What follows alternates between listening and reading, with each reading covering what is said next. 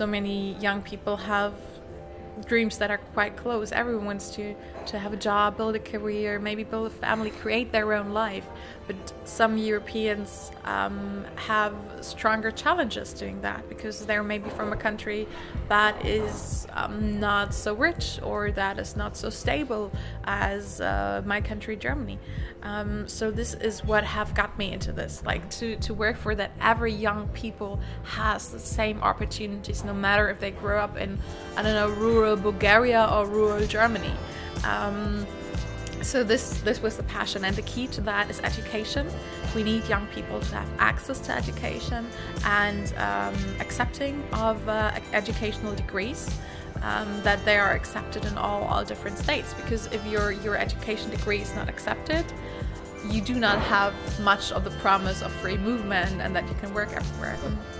But then I felt like, okay, this is really what I want to do, and working with parliamentarians, working for ideas, and there were like some files where I was working very hard and then it was not accepted. It can be really extremely frustrating.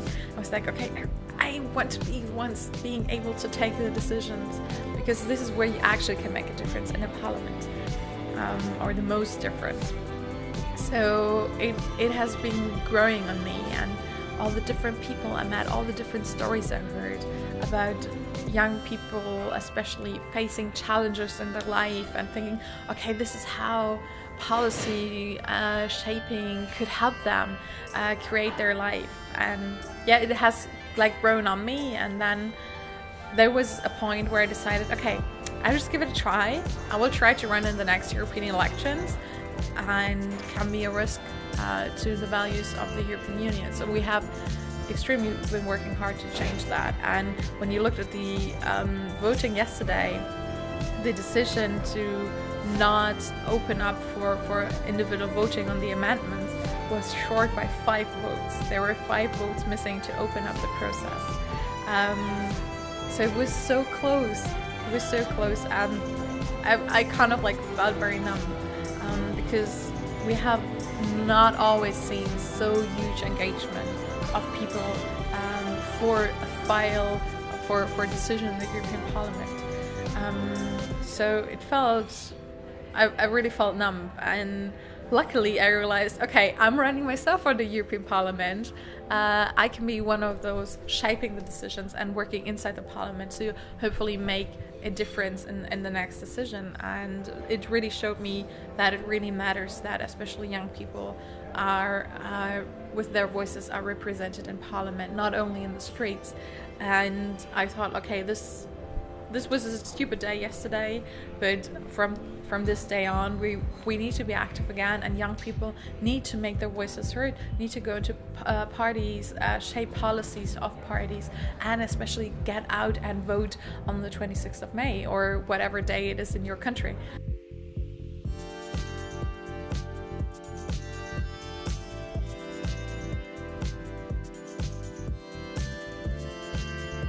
Hello, it's Young Europe again. We are today in wonderful Hamburg. What a surprise, the weather is not so nice, but still it's a quite cool day. I'm really excited to have a new guest today, and I would kindly ask you to introduce yourself. Hi, I'm Svenja. I'm president of the European Liberal Youth, and I'm a candidate for the European Parliament for the German Liberal Party, FDP. Was it your goal as a teenager to become candidate of a German party for the European Parliament and to be president of the European Liberal Youth Organization?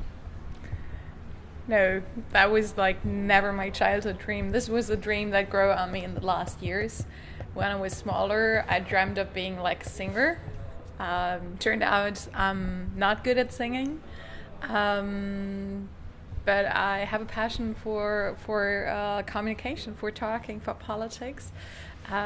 So I found my way into politics, not into the music biz. Okay. Could you maybe explain how did you start to get involved in politics? I mean, Maybe you could, like, let's think about the time at your A level. You finished your A level and you had to decide what do you study and which direction your life should take in the next years. How was the time back then? What was your goals, or how did you start? I honestly doubt that anyone at the age of 18, 19, 20 know what they want to do with life. If they know, I think they're kind of lucky. But I think no one really knows what they want to be. It's a time of figuring out who you are, what you want to be. For me, since I was 15, I knew that I wanted to study history. I loved that. I was interested in everything. I was watching movies, reading books about it. I was like a little history nerd. And so I had to make up my mind, okay, what can I study that goes with history and that would kind of fit my talents. So I found a bachelor's studies that combined history and journalism. And I thought, like, okay, well, that could be my thing. So I signed up for that. I've grown up here in the suburbs of Hamburg and moved to Hesse, to a small town, Gießen, close to Frankfurt, where they had this opportunity of combining history and journalism. And I discovered that I really like that. That I really love history, but that I'm maybe not the person to sit at home or in the office studying books all day, but that my passion for communication, to being out, for talking to people, with people, is much stronger. And I, like in my career life, I tried, okay, maybe journalism. I did some internships and I realized, okay, maybe that's not the kind of thing I want to do. But I'm more into communication, into not only reporting about a story, but creating a story, selling a story. And that was like my way into my career life. I'm working as a public relations officer at the moment. And at the same... In politics or somewhere in business? No, I'm not working in politics. That was a decision I took very, very seriously, that I do not want to work in politics, that I want to have a career that is stable outside of politics. Politics has been my passion, part of my life, but politics and career. I've been involved in politics since I was 20. I think we're getting to that. But I did some internships and I was working as a student assistant for a member of the German Parliament back in 2013. When I moved for my master to Berlin, I was studying media studies as a master, and I was working part-time for a member of parliament for the German FDP when the FDP got kicked out of parliament. What was the name of the member of the parliament? I was working for Manu Höferlin. He's an expert on digital issues and digital media. Did you like it? Oh, absolutely. It was an amazing time. I had so many great experiences. I learned so much from him, from the team, how parliament works. And I might have stayed there, but my party got kicked out of the parliament. For the first time in our history ever, we were voted out of parliament, and 600 friends and colleagues lost their job. And I mean, I was a student. I could go back to my scholarship. I could take another part-time. It was a very tough experience in my life, which made me think, okay, I do not want to have a career that is completely relying on something that I can absolutely not influence myself, and I need to build up a career outside of politics in business.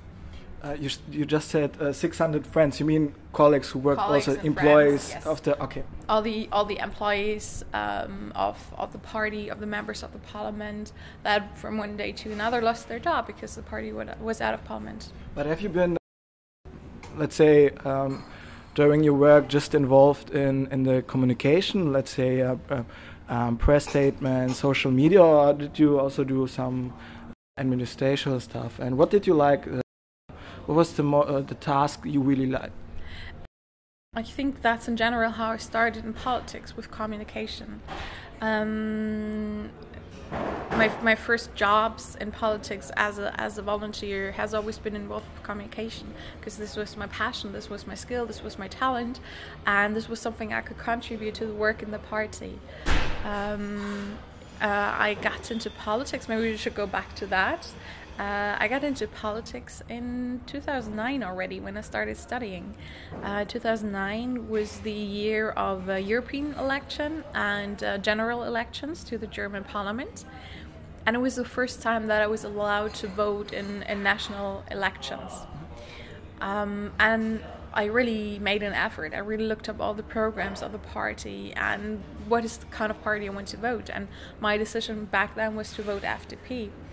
In the European election, the national elections. And when I got into university, I was really excited about finally studying history, which I dreamt of since I was 15. But then I couldn't, because there was a student strike going on. Students were protesting for more money for education, for a different education system.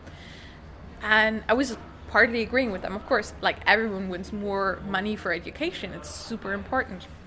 But I was disagreeing with the means, how they did it. Because I was thinking, okay, blocking classrooms and keeping students away from learning should not be the way how you make education better. But then I realized, okay, Svenja, but you're yourself not doing anything to make education better. So maybe you should not complain about them and do something yourself. And that was the moment for me when I decided, okay, I want to make a difference.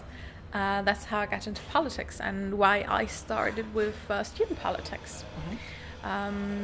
Was there a liberal university group, and yes. You were part of the... There's a liberal students group.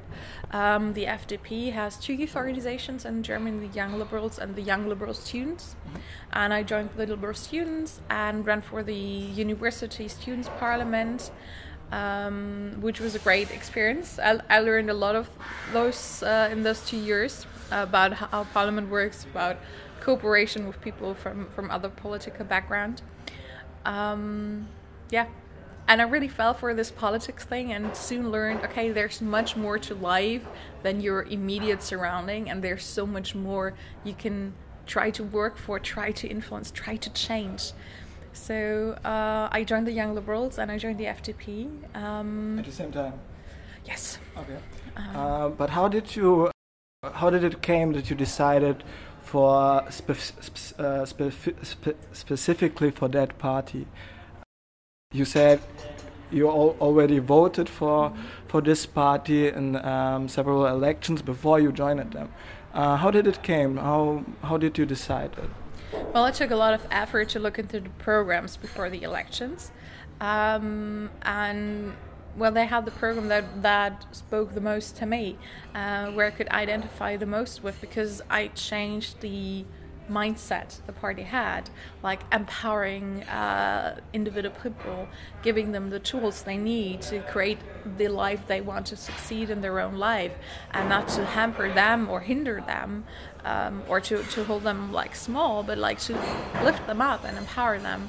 And I really like that mindset, so that's why I voted for them. And then when I decided that I want to do something in politics, I had no second thought that this should be the party I should be joining.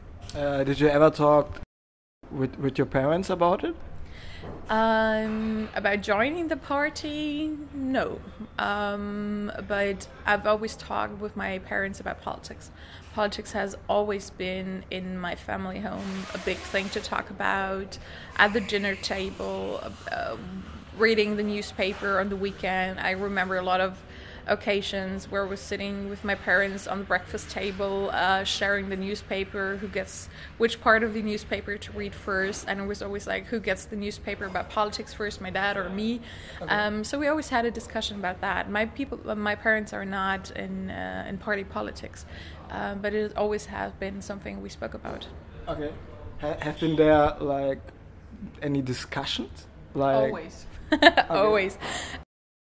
And we always had like discussion and often disagreements about like political issues. I still have that with my parents till today. In some topics we agree, in some topics we differ. So it has always been kind of normal for me to discuss and maybe disagree about politics. So maybe that's why I absolutely enjoyed having this kind of discussion in parties. Okay. What was your first impression like when you entered into the university politics? But you said you also entered like in the let's say in the normal party here in Hamburg. What was your first impression when you started to get involved into party politics? Well, I did not join here in Hamburg. I was living in Hesse when I joined, and then I moved to Berlin, and then I moved to Hamburg. So I've been member in 3 different states of the party. So I learned that party politics can really differ from the state you're in. For example, Hesse is a large state. You always have to drive by car or by train to go to meetings. And in states like Berlin or Hamburg, it's much easier to get involved because the distance is so short. You can just take an underground train and go for a meeting. And it takes a lot of effort when it's a larger state. So what I really experienced, especially joining in the youth organization, the solidarity and support that people had for each other, like people picking each other up to drive to party conventions, taking care of each other, making sure, hey, you're getting there, especially when we had members that were under 18, because you can join the youth when you're 14 or the party when you're 16. And this was really a great experience, doing something together. And this is what I really liked about politics, and especially about youth politics, the sense of working for something together. Okay. What was like, I get the point of being together part of the community, but if you, I assume maybe not, you have been involved like in local politics, and there were some moments where you had to discuss with other members who are maybe in a different stadium of life or a different age.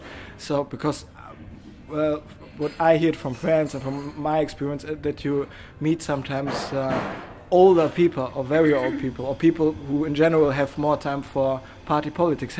Did you make some experience in this direction? I think this is one of the things I enjoy most about the FDP, that we have so many discussions, because we're a very broad party of individuals, so there are a lot of discussions. But it's always extremely respectful to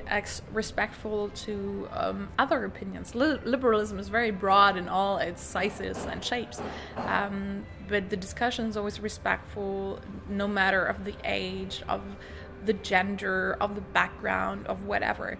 And I really like that. I mean, when I joined, I was 21 years old, and I never had a situation where someone told me, oh, take some time, you grow into this, or pay your bills, pay your taxes, and then we talk again.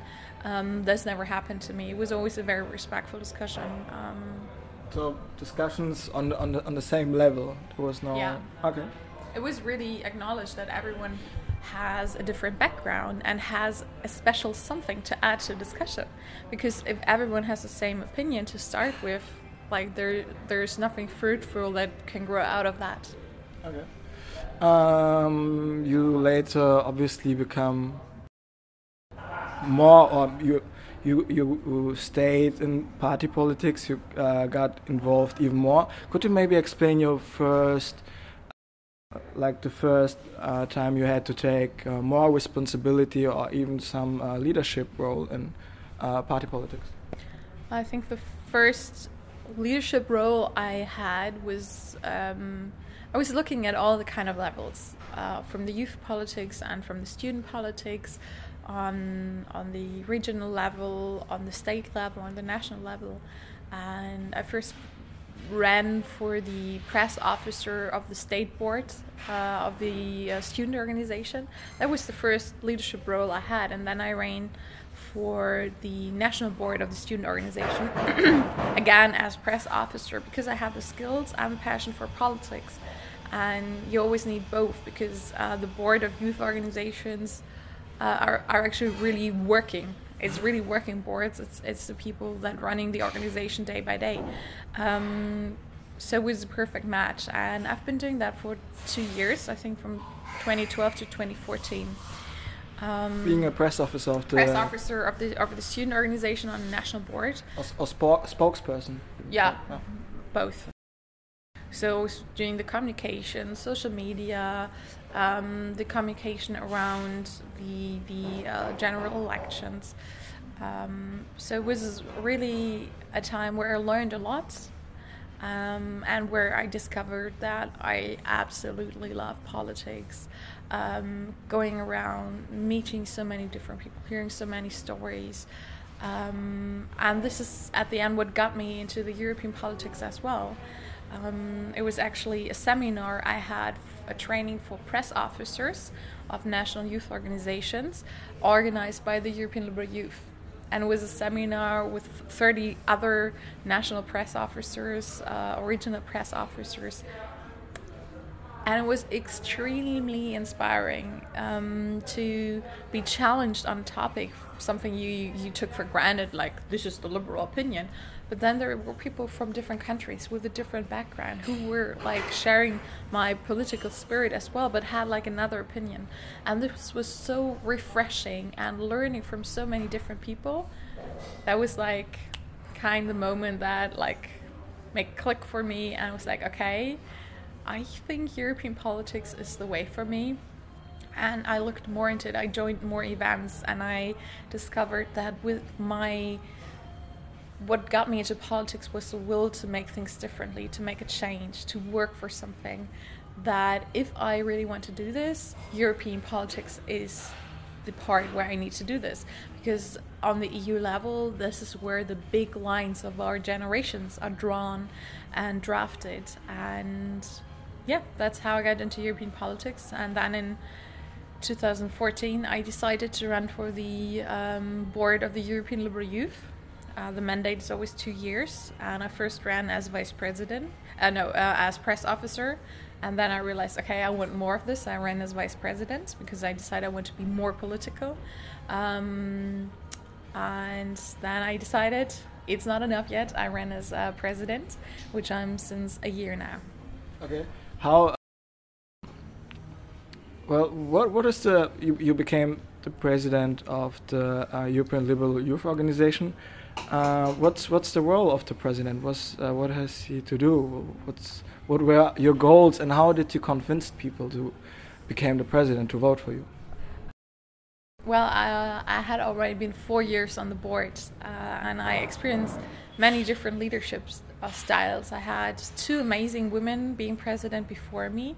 They were both very different, but both of them were extremely role models for me, and helped me to change the way I want to be. And still there were like so many ideas and projects that I wanted to work for that didn't have the room to be done in the 4 years before, because obviously it's only a team of volunteers. Most of us are working full-time, doing it in their part-time.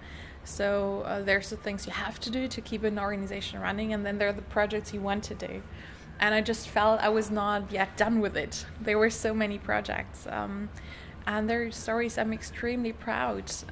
Like European Liberal Youth is a platform for people to come together, to build networks, to help and learn and grow from each other especially. And of course shape our policies in order that we can try to work for that towards the European Parliament. But I really wanted to build on this part of being a network, of bringing people together, because this was what got me into this. So even when I was still Vice President, we worked on founding an alumni network to keep people together even after they grow out of youth politics. But are you an own party, or are you an organization consisting, or are you the association of many liberal youth organizations? LYMEC is an own legal entity.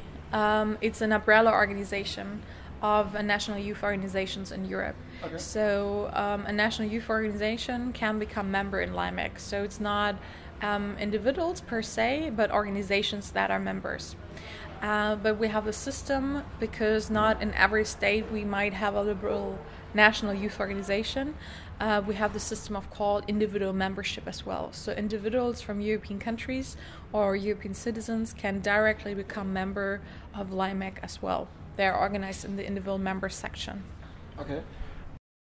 So, because I just wonder, some time ago, ALDE, so the party family of liberal parties in Europe, received new members from different states, I think from 2 or 3. Did the youth organization of this party enter it, ALDE also enter it? No, it's not an automatic process. Only if your mother is member of ALDE, you don't automatically become or have to be member of LYMEC.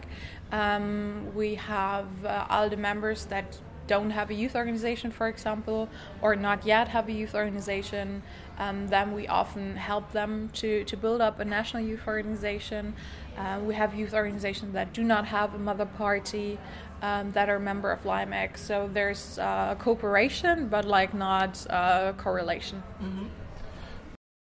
So sounds pretty cool to build up a network, alumni network, and to make sure all the members connect. But what would you say are what are the challenges of being a president? Like, what's the difficult part of the job?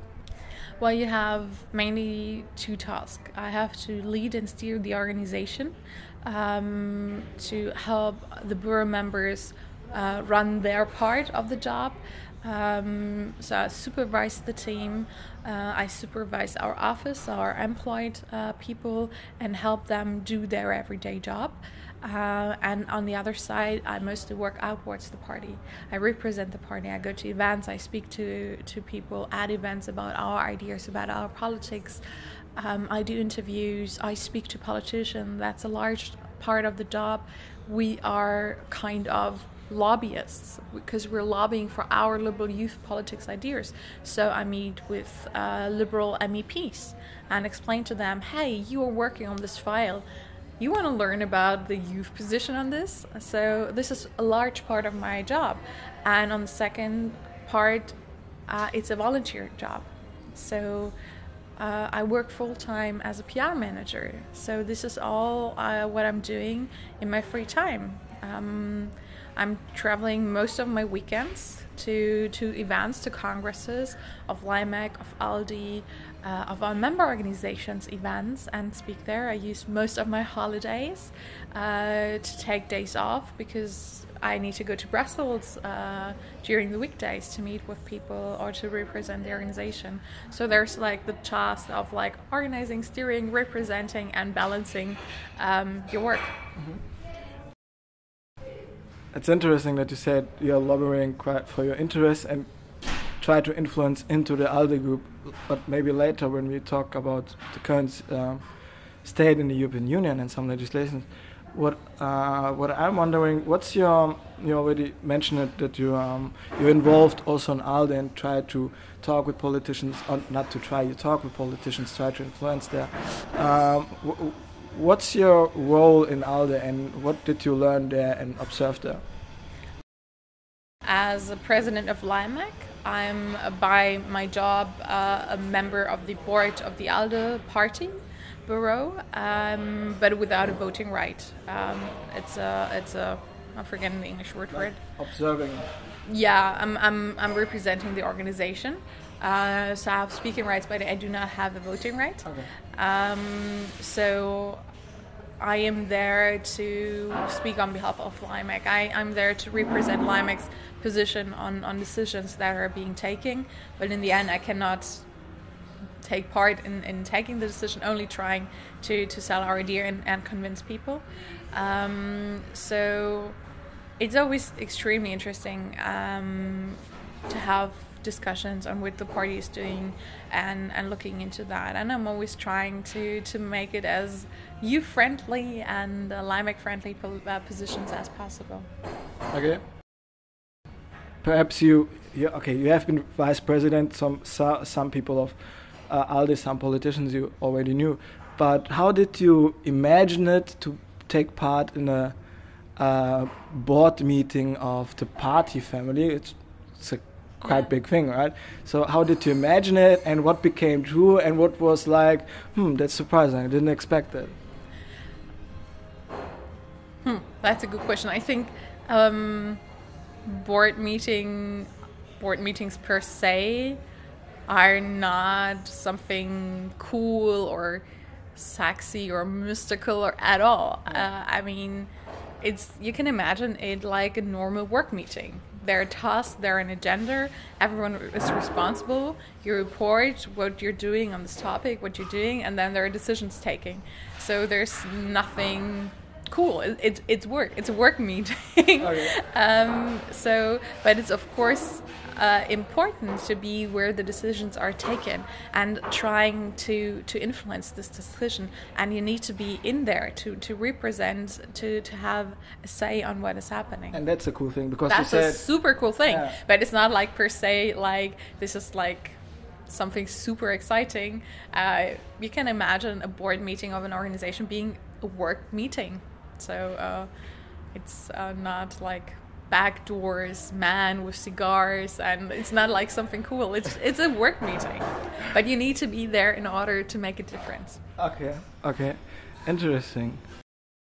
What would you say is like the difference between the, let's say, the youth organization and the party family? Like usually, as far as I observe, there's always a discussion. A youth organization takes always a role of being critical somehow. It's an important task of the youth organization. What's now in this case of the liberal party family and the liberal youth organization? Absolutely, that's the picture every youth organization of any party has of themselves. They're the one that kick ass over the mother party, that drive them into like more modern, maybe more progressive ideas, going forwards, or maybe like being a little mad with them when they're not performing well. That you have that in all parties, and in the liberals, I think I said it in the beginning, it's always been very respectful towards the youth, and especially LYMEC has been extremely well represented in the last years. We have our own delegation, our own delegates to the ALDE Congress, to the ALDE Council. Our president sits on the ALDE board, so we are a vivid part of the organization, and we are known for shaping the policies. So LYMEC is a vivid part of the ALDE party, and we have our place there, we're accepted, and it's a lot of fun to go there and being one of the change makers in the organization. Could you because you're part of the board, perhaps you have been involved, I recently could have observed that the ALDE built a team instead of offering a Spitzenkandidat. They built a Team Europe, which sounds a little bit cool. Could you explain maybe the difference now, Spitzenkandidat or a team? Is it bad, or is it good to have a team instead of a one man show who is presented to the public? You as a passionate PR and communication manager. I don't know what is better per se. I think what really matters is that people have a face to European politics. And that was the whole idea of the Spitzenkandidat process. But it would have only been really coming into effect if we would have transnational election lists, that we would have for each party one list across all borders of the EU, and then we would have one lead candidate, one Spitzenkandidat. This would have been the best, but unfortunately this was not accepted. They had to have transnational lists at this election, so having a Spitzenkandidat was kind of flawed process. But I do think it's really important that people have a face. So I do think it's good that party elect a face, a Spitzenkandidat. The ALDE decided to go with the team because we said, okay, the process itself is not really working, and there are so many important roles in the European Parliament, like Commission President, like European Parliament President, High Commissioner, that we said, okay, we want to give more face to Europe. We do not only have one top person, but we have a team of top people for all the important positions in Europe, and to give more face to it. So the team, it's aimed at the different persons have later different functions. Like, what's the best case scenario? What's the best outcome? So one of them becomes a commissioner, one becomes, I don't know, president of the European Parliament. Another, is this that the idea of? Well, the idea is to especially show how broad liberalism is, how diverse we are, and to strengthen our national parties that are running. And we thought in the ALDE board decided that it would be, and the council of the ALDE decided that this would show more the diversity of liberalism than to go just with one single person. So let's see, I think we have many great people in there. I'm extremely proud that we have 5 women in there. I think this is an extremely strong message. We have 2 commissioners there. We have a friend of mine, she's the lead candidate of the Liberal Party in Hungary, which I believe is an extremely important signal. She's grown up in LYMEC as an independent member. We have the lead candidate of the German party, FDP. So I think we have a broad and diverse team, and I would love to see all of them ending up in positions being able to shape the future of the European Union. Okay. Have you been also you have been because of your position as a president, you have been part of the board meetings, but have you also been part of other parts of the party? Different office, I don't know.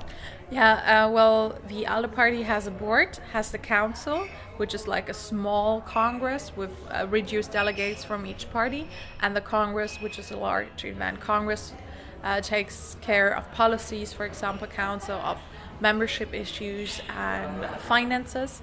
And I have been a delegate to both council and congress through the FDP in the last years. So I've been everywhere around the ALDE party.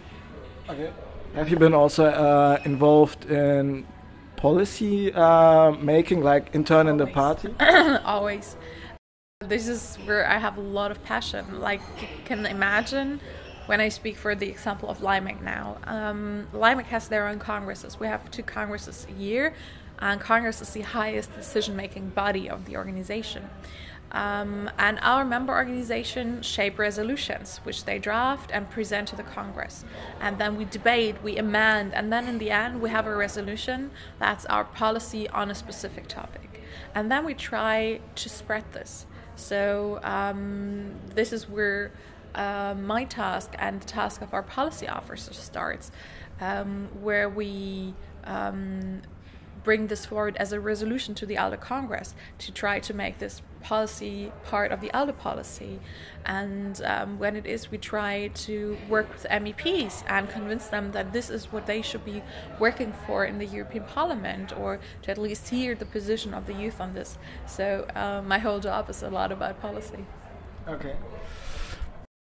I've seen that you have been a participant of the Women's Leadership Academy, which is well organized by ALDE, the party family. Could you tell us something about that?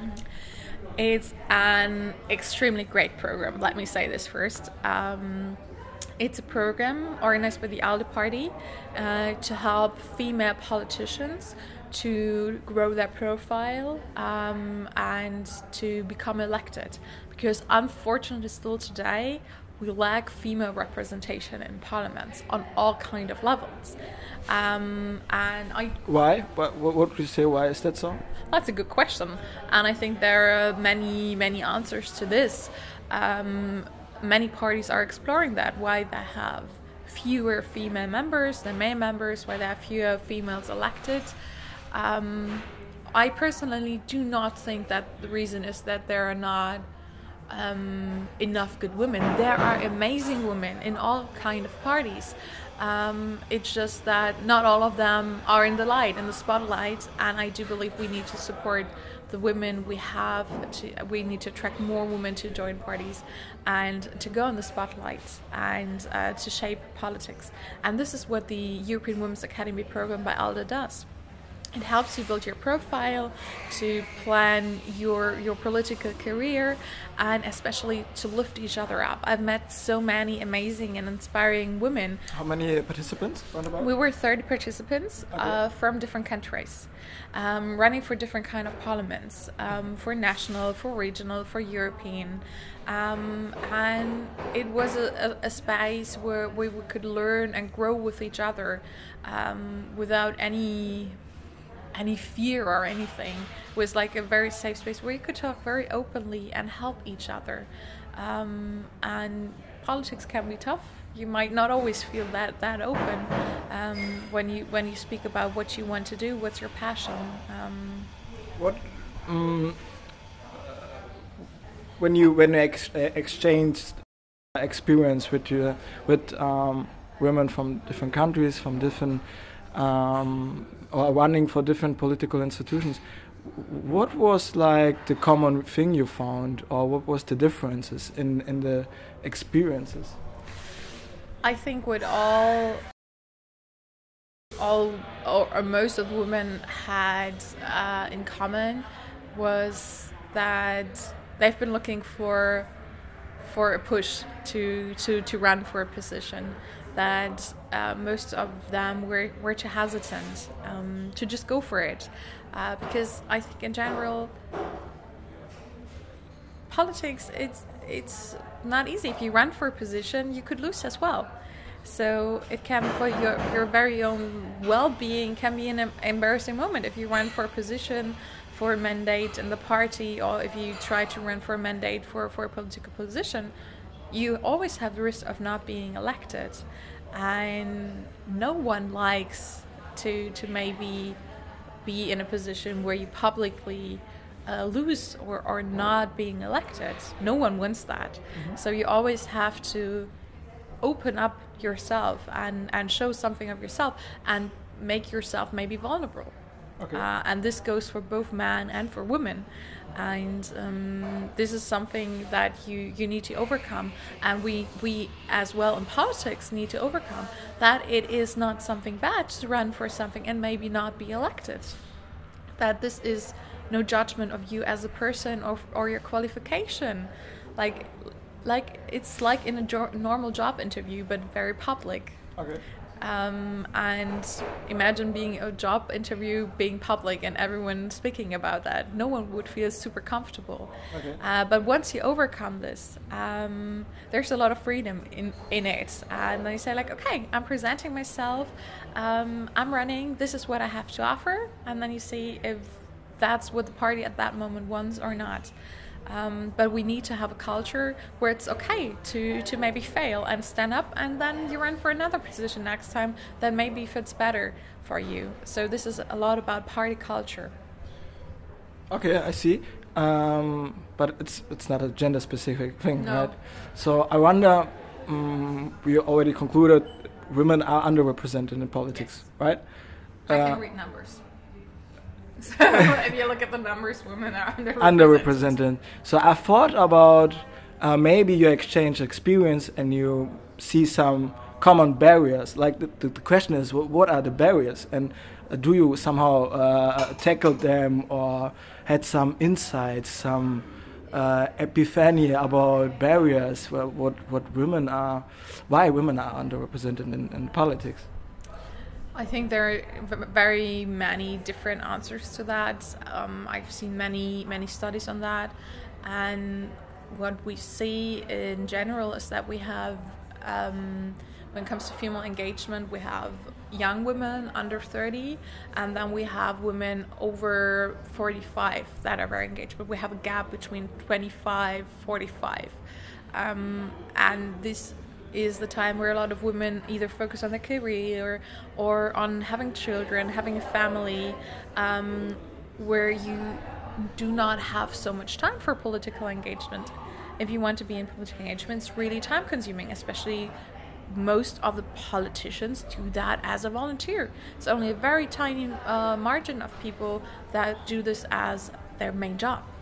So we especially need to work on making it more attractive to be in party politics, to have formats and events that are attractive, where you say like, okay, this is where I want to spend my Friday evening after working a full time, maybe being away from the family, because this is giving me something, because I learned something, because I have fun, because I can make a difference.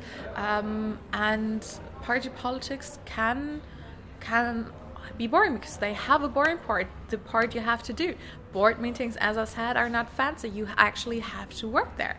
So, and you have a lot of procedures in a party that you need to do. But on top of that, you need to offer something where people say, yes, this is where I want to be. This is where I want to spend my free time. And this goes for all kind of genders if you want to make party politics attractive. Okay. Because like in the end, you're competing with the gym, with meeting friends, with whatever people do in their spare time. Yeah, it's time consuming, and Yeah. a lot of people don't have so much time. Absolutely. Today, this is an important question, I think, in general in democracy. But I like the sentence, board meetings are not fancy. No. There was since you have been a campaign manager for a national election, and now you're a candidate yourself, I wonder, there was this case, like recently there was elections. There were elections in Estonia, and candidate who won, Kaja Kallas was her name, right? She gave, like, after she won, an interview, and she explained how during the election I think her campaign manager, I'm not sure, but someone recommended to her that it's ridiculous. She should cut her hair shorter. She should talk with a lower voice, darker voice, and she should maybe wear more clothes who are masculine or not so, let's say, womanish. So you as a candidate and campaign manager, what do you think about that? Well, I think there are so many stupid advices for people in politics, and especially for women in politics, but for women in business life as well. Like, I don't know this interview, I don't know the story, but I can imagine that someone says this as a very well-meant advice, to women in business and politics. But I think this is the worst advice anyone could ever give anyone, because what really matters, especially in politics, to be authentic, to be yourself, because people feel when they do not see the real you.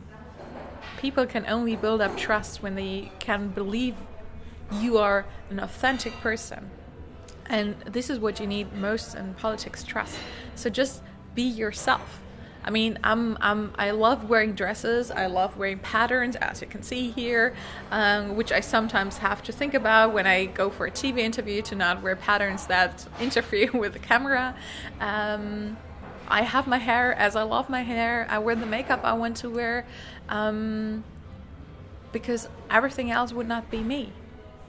And I said this before, when you run for a position, it can be giving you a little anxiety, because you have to open up, you have to show what you have to offer. And as always, maybe people don't like that, but I think there are more people that value that you show your true colors and who you are, and I think especially voters deserve that. Okay. Good point.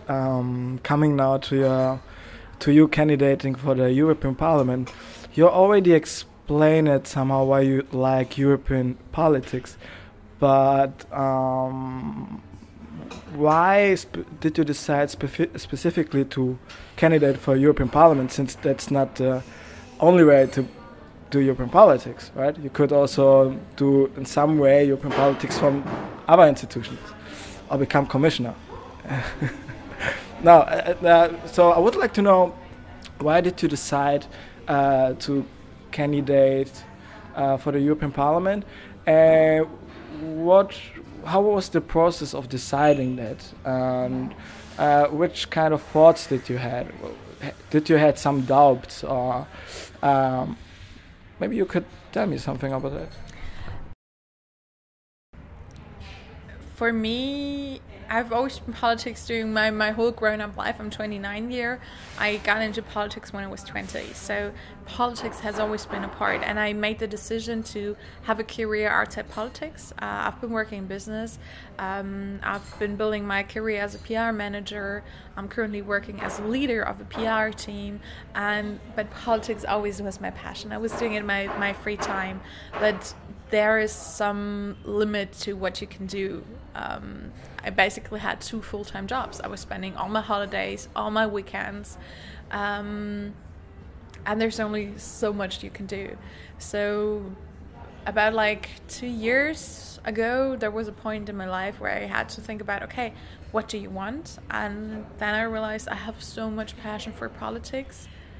This is really what I want to do. I'm so much driven by the will to make a difference. And for me, without a doubt, it has always been European politics. So to me it was, okay, maybe you should give it a try and run for the European Parliament. And 2 years ago, nothing was certain. I was like, yeah, maybe you should do that in some time. Maybe you should now do your youth politics, run as youth president, and finish what you started there, focus on your career, and maybe run for parliament later. But then I felt like, okay, this is really what I want to do. And working with parliamentarians, working for ideas, and there were some files where I was working very hard and then it was not accepted. It can be really extremely frustrating. I was like, okay, I want to be the ones being able to take the decisions, because this is where you actually can make a difference in a parliament, or the most difference.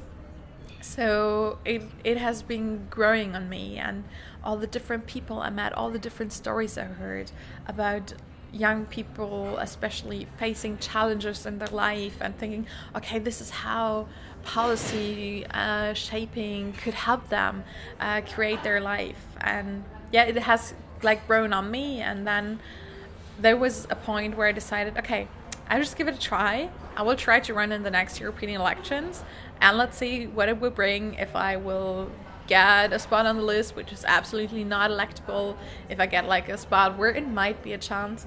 So I decided, okay, what do I need to do? And in my party we have the system where all the states elect Spitzenkandidat and the youth organization, and then they compete against each other for a spot on the national election list. So I decided, okay, I need to be the candidate in my state, and I need to become the candidate of the youth.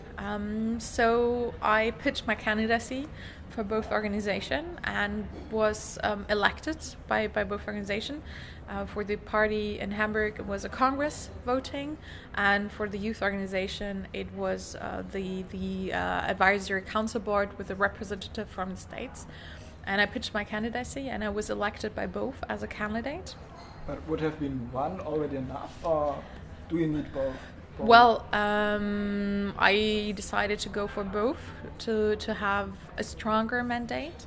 And to me it was as well really important to have the support of the youth organization, because I have grown up in youth politics. I have grown up in European youth politics, so it felt really natural to me.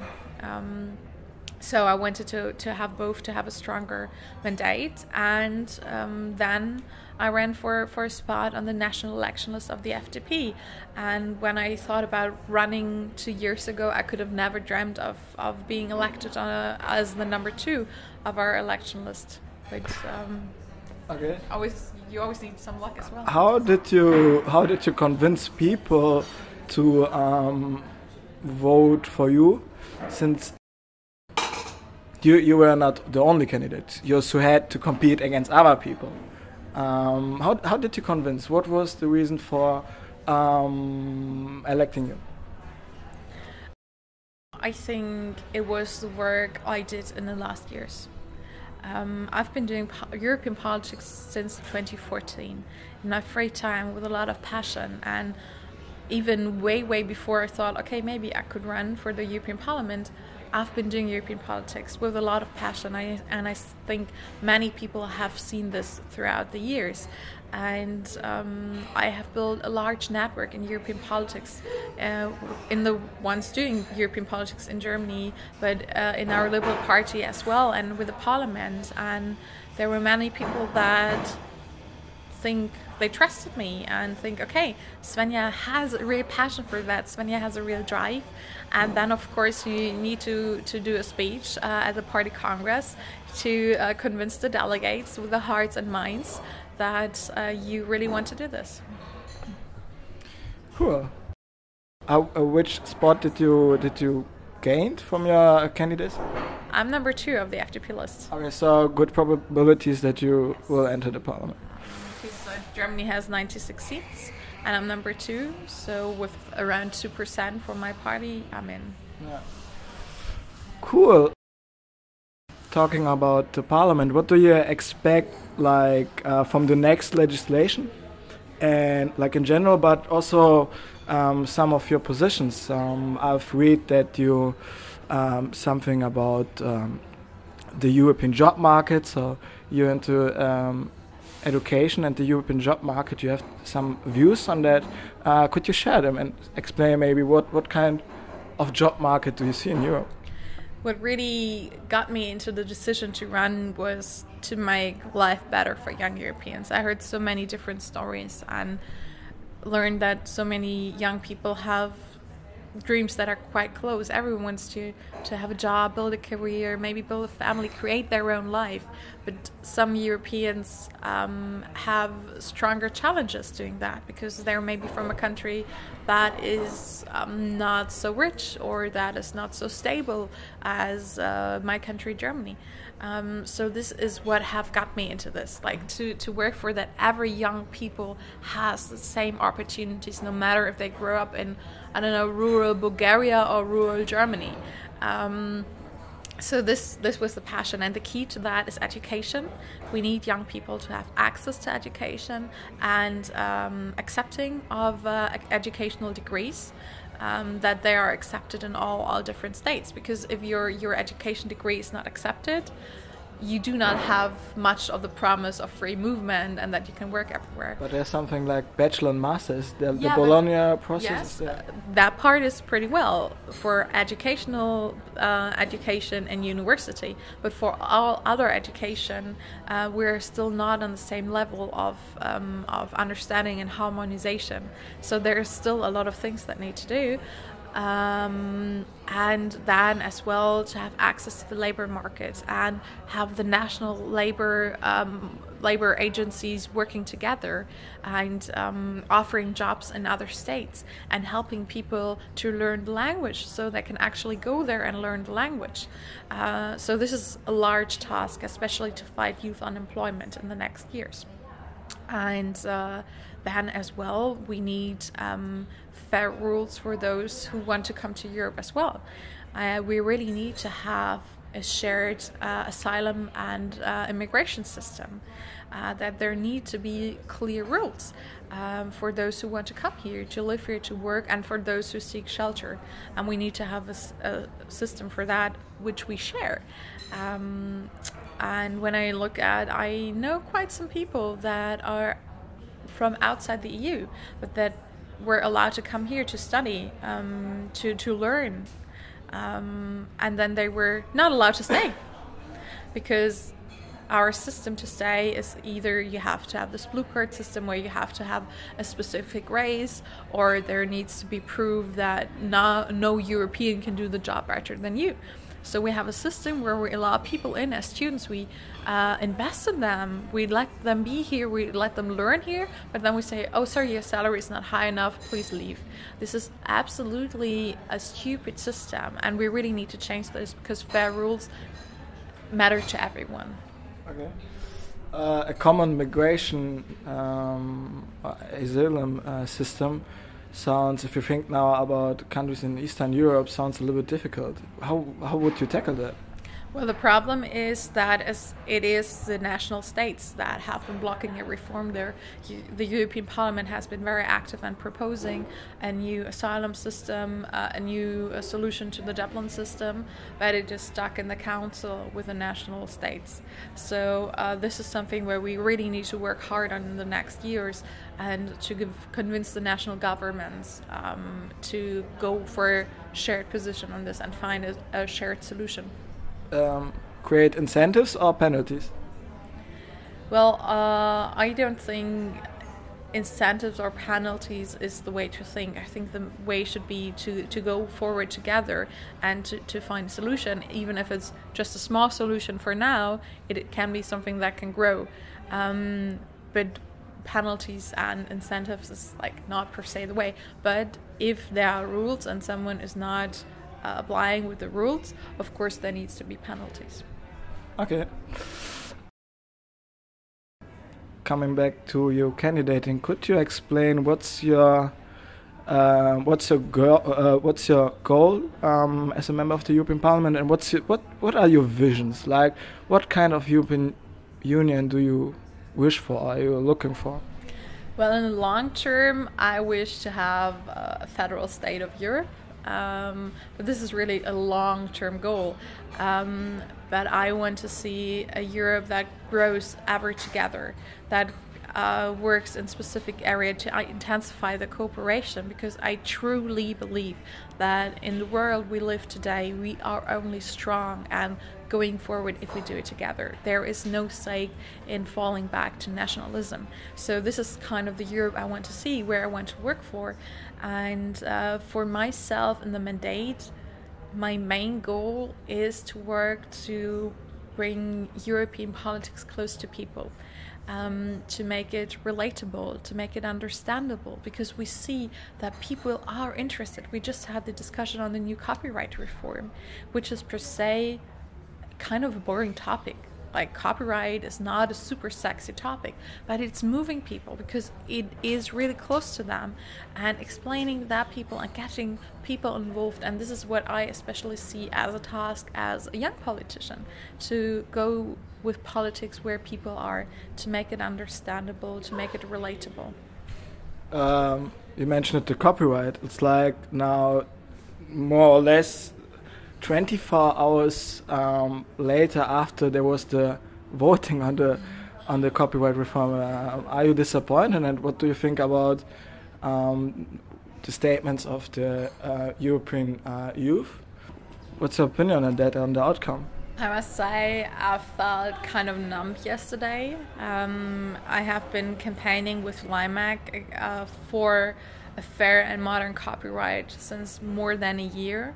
Where we're especially calling to change Article 11 on the link text and Article 13, which are basically upload filters, because we do believe that this is harmful to a free internet, harmful to freedom of speech, and will hamper innovation and economy, and can be a risk to the values of the European Union. So we have extremely been working hard to change that. And when you looked at the voting yesterday, the decision to not open up for individual voting on the amendments was short by 5 votes. There were 5 votes missing to open up the process. So it was so close. It was so close, and I kind of like felt very numb, because we have not always seen so huge engagement of people for a file, for a decision in the European Parliament. So it felt, I really felt numb, and luckily I realized, okay, I'm running myself for the European Parliament. I can be one of those shaping the decisions and working inside the Parliament to hopefully make a difference in the next decision. And it really showed me that it really matters that especially young people are with their voices are represented in Parliament, not only in the streets.